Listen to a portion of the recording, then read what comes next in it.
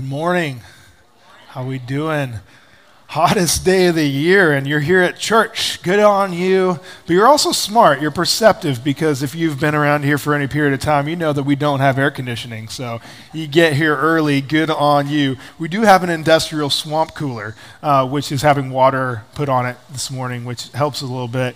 But yeah, it's going to be a little toasty here for second service. So you made the right choice today in two ways.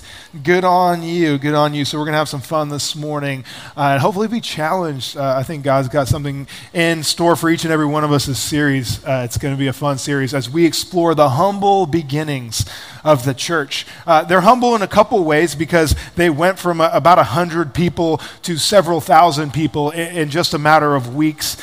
So it really started at nothing and grew rapidly. In fact, by the time about 300 AD, there was estimated that there was about 7 million people that had proclaimed Christ as their Savior by then, which is substantial. And you're like, 7 million, that doesn't seem a lot. There's lots of millions floating around these days. There's 8 billion people in the world. There's all that going on. So it may not seem like a lot, but at a time when there was 40 times less the amount of people on the planet estimated, that was a substantial amount. In fact, if you kind of transpose that to today's time, it'd be about the size of the United States. That's how many Christians there were in that time by 300 AD. So it really went from nothing and became something incredible. And as we look at humility and what that means, it's evident throughout the book of Acts. You see how the early church conducted themselves. Because how many of you know that when at least two people get together, things can be difficult because we carry our own pride, and without humility, even just in a friendship or a marriage context or something like that, it can be really hard to just get along, right? And now imagine you're throwing people in from different ethnicities, different cultures, different backgrounds, all of them proclaiming Christ. It's like, how are they ever going to make it work? It requires humility. And so we look at the humble beginnings of this church, and it just baffles me looking back at how this Jesus movement really took off. Because when you look at it, Jesus showed up and he starts calling people to follow him who are tax collectors, despised people in culture, people that were zealots, that were kind of on the margins, on the fringes, militant people. He took people that were fishermen, just got kind of a blue-collar job. And they just took these people that you wouldn't like in your fantasy football draft, look at that and be like, I'm going to pick all the scrubs and we're going to take over the world with these scrubs. And that's essentially what Jesus did. I think he loves a good underdog story because he's given glory through that. Because you can look at that situation and there's no way those guys pulled it off. But they did somehow. So there's something else there. In fact, as we look at the life of the disciples, the Jesus' inner group, we see recorded in different areas, maybe not even in Scripture, but ancient historical writers, they give us accounts of how some of these disciples died, believing, they went to their death, oftentimes joyfully or with boldness and confidence. We see Peter, who's one of the primary figures in the book of Acts. He was crucified late in his life. He was crucified, at the end of his life, he was crucified. Guess that goes, yeah. So he was crucified, but he's like, yeah, don't do it like you did to my Lord. And so he's crucified upside down. And you see Paul, the real primary figure in the book of Acts. He was beheaded in Rome sometime later, and then there's Philip. He was killed. You have Matthew was stabbed to death in Ethiopia. Andrew, Peter's brother, made it up into modern day Russia, where he was finally crucified there. And all these people went to their death believing that Jesus was the Son of God. And it's just incredible to me to see that. In fact, estimates that the numbers of martyrs for the Christian faith were in the tens of thousands by the time Diocletian in the early 300 AD came to power and really started pushing against the Christian movement until finally they said, you know what, there's something to this Jesus thing. And Rome adopted Christianity as its preferred religion. And so it's pretty incredible just seeing that early moment and the humble beginnings of that and what it took to really take this movement from nothing to something incredible. And you remember Jesus kind of called them to do this. So if we look at the verse that we explored a lot last week in Acts 1:8, he said, this is Jesus talking, he says, you will be my witnesses in Jerusalem and in all of Judea and Samaria and to the ends of the earth. He had called them to go do something with the grace that they had been shown, with the miracle that they had been given. And we talked last week about how we start that when we practically begin to love God, believing that as we love God, we're then able to truly love others, and then we're able to go out and do something. So we talked about that's kind of the starting point. That's how we begin doing things. So we also, reading this, for those of us who proclaim Christ, for those of us who are Jesus people in here, we have the same calling on us to love God, to love others, and to go do something. But even for the disciples at that time, I have to imagine there would have been some pause or some like hesitation or some kind of just like, how is it that we're actually going to be able to pull this off? The magnitude, I mean, look what he's saying here. Your witnesses in Jerusalem. Jerusalem was a place that Jesus had an angry mob crucify him in. So you're already going to have to go face that. You're going to have to go in all of Judea, which is a large area. Also, the ends of the earth is another large area. You know, you're going all over the place. And then Samaria. It's interesting that he points out Samaria because Jews and Samaritans, they did not get along. So you're going to go to the people that despise you and that you despise, and you're going to go tell them about Jesus. So, I mean, this was a hard, difficult, maybe overwhelming or seemingly impossible task that they had in front of them. How were they to pull this off? Was it just as simple as loving God, loving others, and doing something? And I don't know about you, but I've faced times in my life where I've had tasks laid out in front of me that I look at and I'm like, there's no way. There's no way I'm pulling this off. Like we talked about it a little bit last week. It's like, okay, you have a baby and you got the baby for the first time. You're like, what? Like it hits you finally. Like this is real. But it gets deeper with that too. It's like maybe you've made it to a place, or maybe you're in a place now with your marriage where you're like, I don't know how we're going to make this work. I mean, truly, unless there's a miracle in this situation, like there's no way we're going to be able to get through this point. And it extends to all different areas. It could be a job. It could be a tragedy that you're facing, a diagnosis of you or a friend that you're just in a position, or maybe you've been in a position before where you're just like, how am I supposed to beat this? Can I beat this? Is it even possible? So we're faced with these things, and for me, you know, I just think back to a time, and this is kind of a funny example, but looking back, it wasn't funny at the time, but I had my first opportunity to have a real job when I was like 19. My friend, who was a little bit older than me, had an awesome job. He was working at Boeing in Portland, and so he looked me up, and he's like, hey, Timmy, I have a job that you might be interested in. It can get your foot, you know, in the door of Boeing, which is an incredible company, and it's just a great opportunity for you to do that. And I'm like, really, me? Like, you think I can do that? I'm like, all right. So, you know, I did the first thing that was important, and I went and bought a polo and some khakis. So I'm like ready with my business casual, you know, showing up to the job. And the first thing that tipped me off that this is a real deal, they had a guard shack. So pulling up to the guard shack, I'm like, man, this place is legit. So I get in and I'm getting briefed on this job. And then it's having to do with like IT and printers. And granted, this was like, man, now I'm like dating myself, and that's weird because I don't feel that old, but now it sounds funny when I say it. But it's like looking at all these printers, and it's like all this stuff about printers that I didn't really understand. And I asked them, I'm like, so what am I don't know these things, these terms that you're using. I don't know the ins and outs of a printer. I don't know what it means that it's a dot matrix or whatever, what kind of network it connects to and how it connects to the network. Like, I don't know these things. And they're like, oh, you know, you just kind of ask the people and you'll figure it out.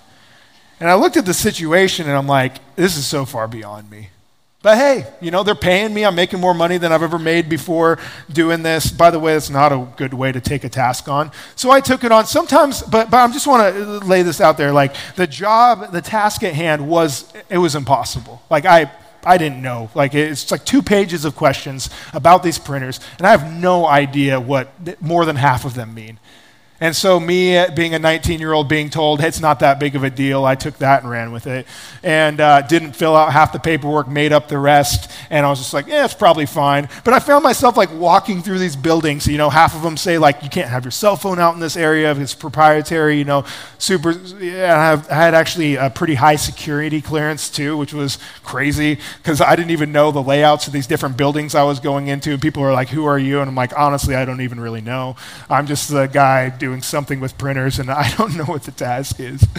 It was bad. And sometimes I just lay the part of the story out that pertains to my message, and people ask me afterwards how it turned out. Well, you can guess how it turned out. The first time I turned my paperwork in 2 weeks into the job, I did not get called back, and we never talked about it again. So that's why it's kind of funny at the time. Again, it wasn't funny. But the point is, like, being faced with something that is just seemingly impossible. I mean, it leaves us in this place like, how are we going to pull this off? Or what is there even a way to pull this off? And again, you may have been faced with times like this in your life where you just felt like you're up against a wall. And I have to feel like the disciples felt like that at a time. And certainly us, even for those of us who are Jesus people, you may feel like this in your faith from time to time. When you experience impossible situations, again, like the loss of a loved one, like the tragedy that we faced here in Scappoose just a week ago, whether it's the fires going on in Maui, maybe that affected you and some people that you know, and you just look at all the stuff in the world. I mean, honestly, you look around at the world sometimes and it's just daunting. It's just overwhelming. It's like, how, as Jesus people, are we even supposed to give hope? How are we supposed to preach the truth in love? How are we supposed to even take on this task of going into all the world and sharing our faith, sharing the good news about all that Jesus had done? And sharing faith, honestly, it can be scary, it can be awkward, it can be painful at times, and being a Christian can just feel lonely even if you're not facing a lot of things. And again, just oftentimes the situations that we face in life that we know that they're going to be daunting, they're going to be overwhelming at times. So in light of that, I just want to pray for today. God, would you speak to me? Speak through me to everybody here. Impress on the hearts and the minds of people in here your word and what you would have them know. Would you fill us with boldness? Would you fill us with hope this morning? Holy Spirit, we need you in this place. In Jesus' name, amen. So in light of all that, I want to continue on to through our narrative throughout the book of Acts. And I want to take you to an event that happened in the temple. And it's important to know that this is the same temple precinct, the same area which Jesus, not too long before, was sentenced to death and crucified. So it's important that we keep that in mind, because a lot of times you go from the Gospels and you get into Acts and you're like, when is this even happening? You can kind of miss that part and the significance of it. So we're going to pick this up in Acts 3, verse 1. Jesus had just given the command to go into all the world. He had ascended into heaven, left them with the work that they need to do. And we see Peter and John, two of Jesus' inner circles, two of his boys, they were close. And we see them in a situation laid out before them that just seemed like an impossible task. Like there's no way they're pulling this off. So Peter and John went to the temple one afternoon to take part in the 3:00 service. Again, this is significant. This was a place where Peter had just ran recently, like hiding, lied, denied even knowing Jesus to people. I mean, this is significant. They're back in this place, they're showing up to church, in a place where they got some church drama going on, some serious stuff. And it says, as they approached the temple, a man lame from birth was being carried in. Each day, this man, he was put outside the temple gate, the one called the Beautiful Gate, so he could beg from the people going into the temple. So he sees Peter and John coming, and verse 3, when he saw Peter and John about to enter, he asked them for some money. And I love their response here. Peter looked straight at him, as did John. Then Peter said, "Look at us." Look at us. So the man gives them their attention as if he's expecting to get something from them. And see, the point here is that this man is looking at Peter and John like expecting something. He's like, maybe they have some money. And they're looking at him and they're like, "What? Does it look like we have money?" I mean, in this culture, even more so than now, I mean, clothes were the sign of wealth. And so, I mean, you're talking about a tunic that the guys are wearing that probably looks like it's a few years old. It's maybe tattered, it's dirty, it could be stinky. There's some stuff going on, there's some funk going on in there. Whereas if someone was walking in like a priest or someone, more wealthy, it would be obvious. And he's like, "Look at us, we don't have anything." But it's interesting what he does then. Then Peter said, "Silver and gold I do not have.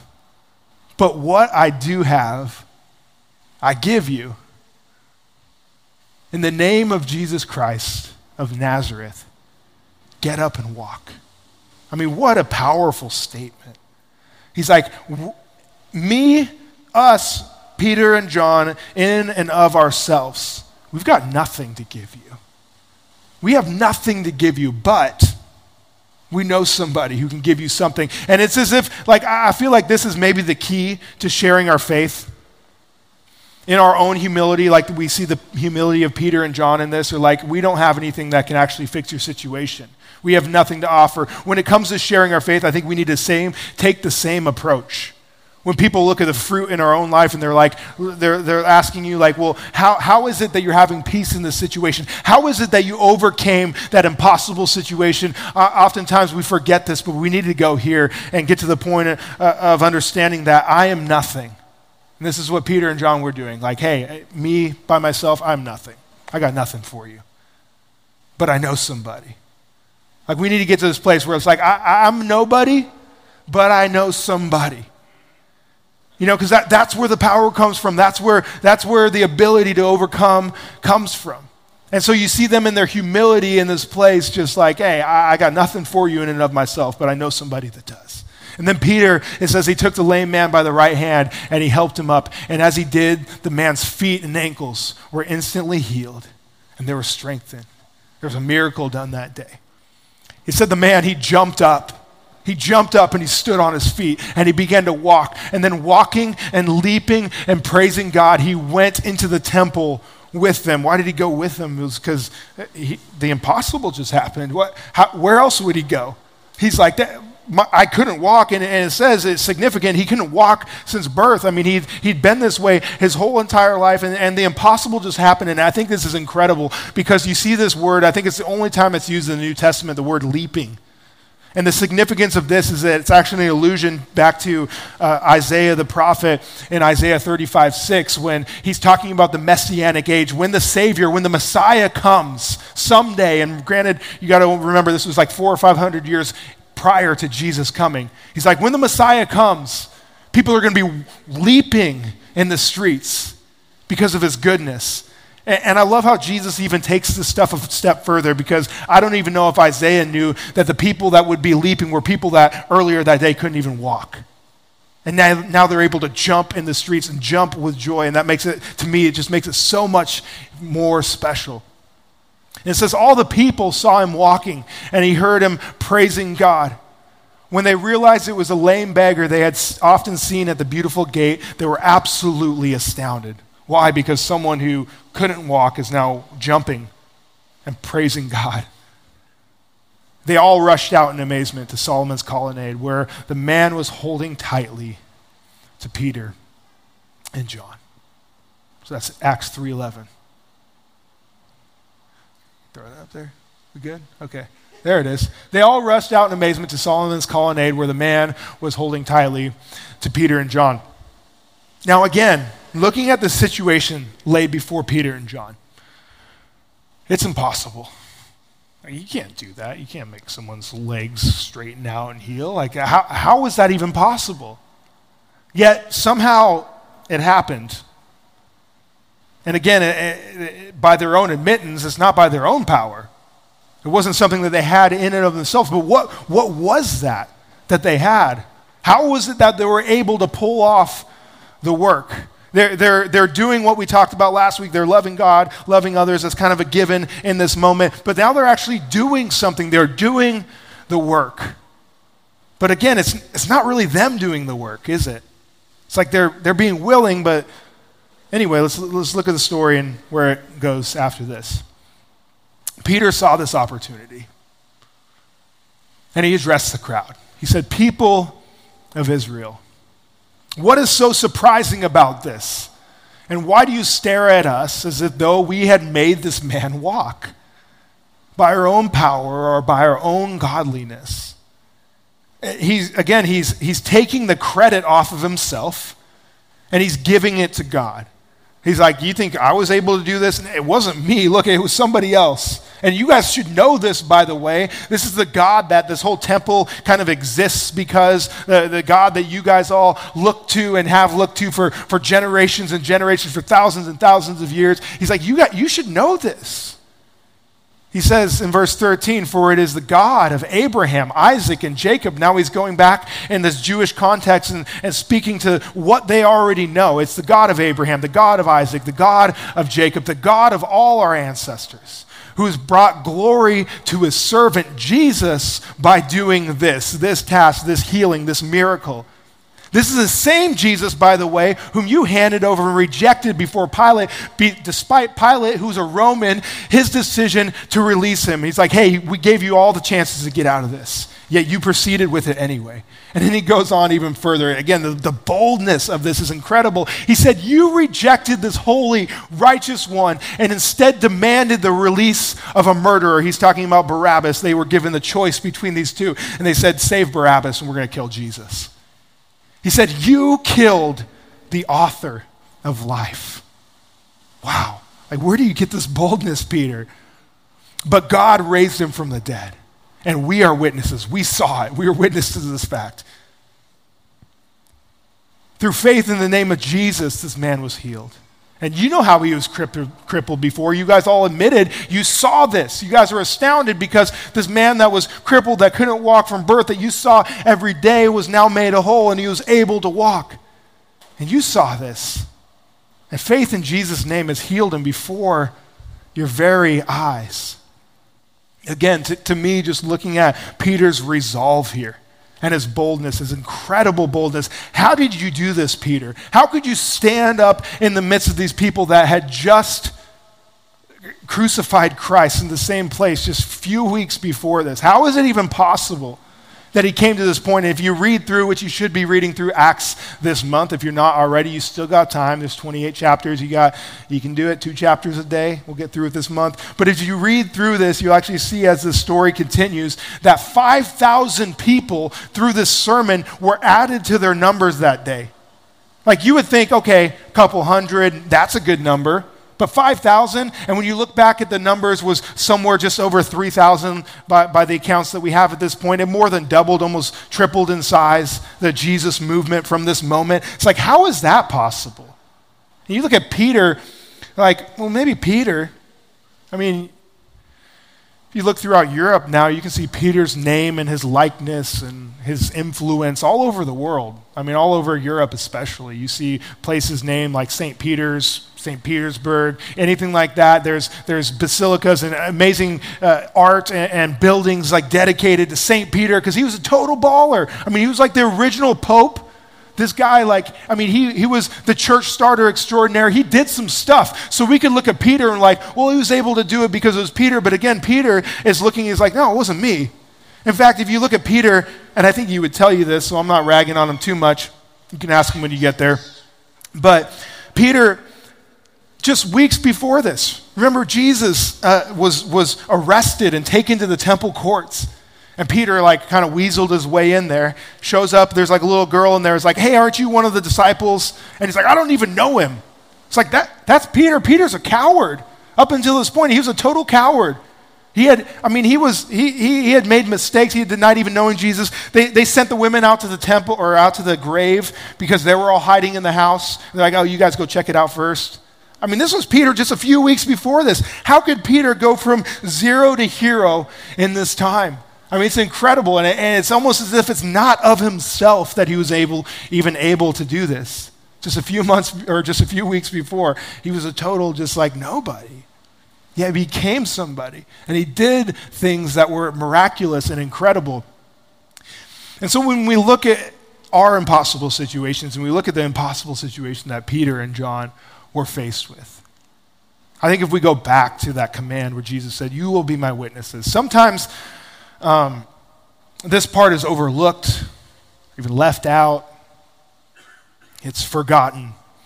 But let's see what Acts 1:8 in its entirety looks like. It says, you will receive power when the Holy Spirit comes upon you.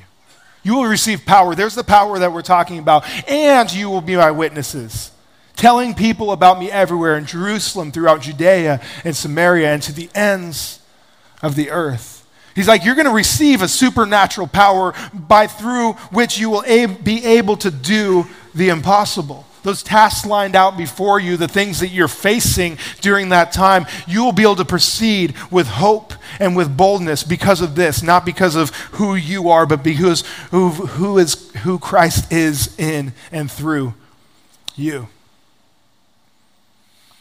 Our mission, Great Commission, for those of us who are Jesus people, is not dependent on us.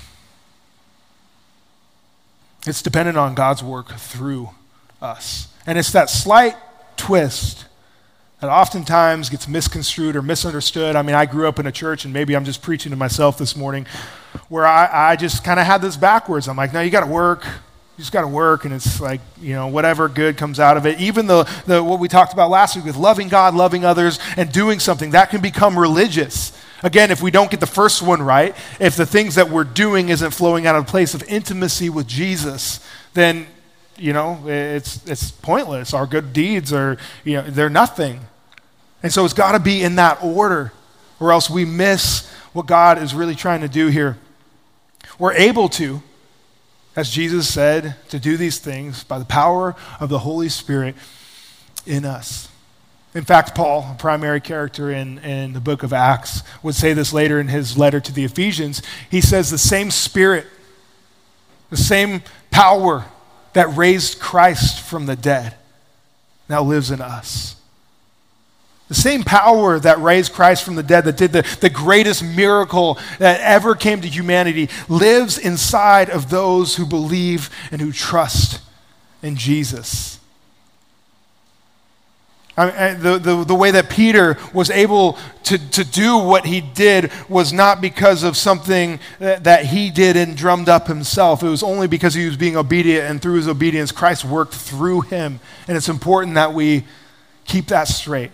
And it almost could be said in this little cheesy saying that I made up this week, it can be said like this, is that our job is to do our best and then to trust God with the rest. Right? It's to do our best. It's to be obedient to God and then to trust him with the rest. And again, it is just a slight course correction sometimes that we're not responsible for the outcome, but we are responsible for the obedience. And then he's able to work through us in ways that we can't think or imagine. The work that we have laid out for us, the things that you're facing, the tragedies, again, we could go through the gambit, the marital struggles, the fact that you have a kid that's rebelling, that you're like, I just don't even know how we're going to get through this. It just seems impossible. Those moments of our life where we're just like, I don't know how we're going to overcome. I don't know how I'm going to get through this. We can approach those with boldness and confidence, knowing that it's not us, but Christ through us. And that's where we get the strength. That's where we get the power. That's where we're able to pull off the impossible. He's able to pull off the impossible through us. The fact is when we follow Jesus and we look to him for our source of hope and to him for our source of strength, to him for our source of joy, we're able to face impossible situations. And I'm not telling you he's going to give you whatever you want in that moment, but he's going to be with you through it. Now, I was faced with a situation like this a few years ago. It was a moment where I was just kind of coming into, and I'm not going to get into the whole story today, but I was a new youth pastor. I'd been doing it a couple years, and it was the summertime, so it was actually in August, and it was just this kind of lull. And I just kind of began rethinking everything. I'm like, is this... And really, I was probably just listening to the enemy. I was like, is this really what you want from me, God? Is this where you want me right now? Because there's things that are getting at me. There's areas of my ministry that are frustrating, that I don't think are fruitful. God, is this really where you want me? And I was just struggling through this. And I told my wife, and at the same time, we had 2 young kids, and they were very young at this time. And I was just unsure and frustrated. And at the same time, my wife, who is an incredible human being, and she has worked previously in palliative care, end-of-life care, hospice care, and it just so happened that one of her friends that she did a work project with in her undergrad back in like the, 2010 or something like that, that they were getting to the end of their own life. And so she was like walking through this process with the husband who was about 93, and he was suffering, he was struggling, and he was, within just a couple weeks of passing away. And one day I showed up to this guy's house with Brianna, and I'm just like watching her just work through this, and it's pretty incredible because she's just talking about, death as if it's normal and all this stuff, and I'm like, this is terrifying, like I don't want anything to do with this. It was tough, but watching her do her magic is pretty cool. And so about a week later, again, I'm just in my own head. I'm just like, God, is this really what you want from me? Is this where you want me to be? And so I did what I do in those times. I went and I was praying and I was picking mushrooms. Now, if you don't know me very well, I pick mushrooms for culinary purposes. It's not that kind of church, So, be interesting. So I was picking chanterelle mushrooms in the woods and praying, and I came back and my wife's like, hey, would you make some soup for us? Getting towards the end of his life, Chuck was struggling, and she's like, he can eat soup. And so I'm like, I'll make a soup, and the soup I made was pretty good, I'm not going to lie. It was tasty. And I sent it on, again, just completely in my own head. I'm like, yeah, I can do this, but my heart wasn't in it at all. And my wife goes and delivers the soup, has a conversation with him, comes back, again, just in my own little world, faced with the situation where I'm like, I don't know how I'm going to get through this, God. I don't even know if I should even be a youth pastor anymore. You want me in ministry? Like, what do you want to do through me? She came back and she told me this. She's like, yeah, Chuck loved the soup. I'm like, well, naturally, it was delicious. Of course you're going to love it. No, but Chuck loved the soup. And he told me in that moment, because I was sharing with him your struggles, and he said something back to me that I think he wants you to hear. And I'll never forget this. It was so powerful, and it hit me like a ton of bricks. Again, just days before he passed away. He said this. He's like, tell Timmy, God's not always going to give you what you want when you want it. It's like, okay, well, that's true. But God's going to give you exactly what you need when you need it. And it just hit me like a ton of bricks. It's like, how? What? Just rocked me. But that's reality, isn't it? It's like the hope that we have in Jesus. He may not answer the prayers the way we want it. We may not overcome the situation like we had hoped, or we may not see our lives pan out exactly the way that we had drawn it up. But the promise that we have of Christ in us is that whatever we face, that we're not going to be alone. Again, the same Spirit that raised Christ from the dead lives inside of us, so we can proceed in the midst of those situations that just seem absolutely impossible. We can proceed to those in boldness and in confidence, that we can have joy in the sorrows of life, in the deepest pit, that He's right there with us, that we can find peace in situations that don't make any sense. When we see tragedies in our own town or abroad, that we're just like, how? God, would you please make sense of this? That He can give peace in those situations, that we can find hope even at death's doorstep, that this isn't the end, that He's going to walk with us through this life and into the next. And come on, you can find purpose in life that's struggling to find meaning in everything else. This is what's possible when we allow Christ to work in and through us. It's taking that stance of understanding that the things that we do and the things that we're faced with is that it's not I, but it's through Christ in me. Right? The way that the impossible is made possible is by the power of Christ in me. I'm able to do it not on my own strength, not I, but through Christ in me. We can face the impossible. We can be hope in a hopeless situation with the power of God through us. He can do the impossible through willing people that are humble and receptive to Him, and allow Him to work through us. And so as a church, I would just encourage us that we'd walk in these truths, that we'd walk in the understanding that the things that we have in front of us that seem impossible, that they're able to be made possible through his work in and through us. And so as we go into this last song today, just as Luke said, we're going to have a place over here of prayer for the tragedies that are facing our community right now with the death of a young mom and her 2 children. So whether you're directly affected, you knew the family, you knew the kids or whatever, we're going to have people over here. We're going to have a prayer team in the cafe to pray with you. If you're someone whose heart is just stirred for the brokenness and the pain that's ensuing because of that, we're going to also have this area for you just to pray on behalf of the people affected, the firefighters included, that were so bravely pulled bodies out. And we just want to pray for all of it over here. So you can do that during this last song. I want to pray for us. Jesus, would you give us the strength? Would you give us the understanding? Give us the resolve to trust you in whatever it is we face. In the name of Jesus.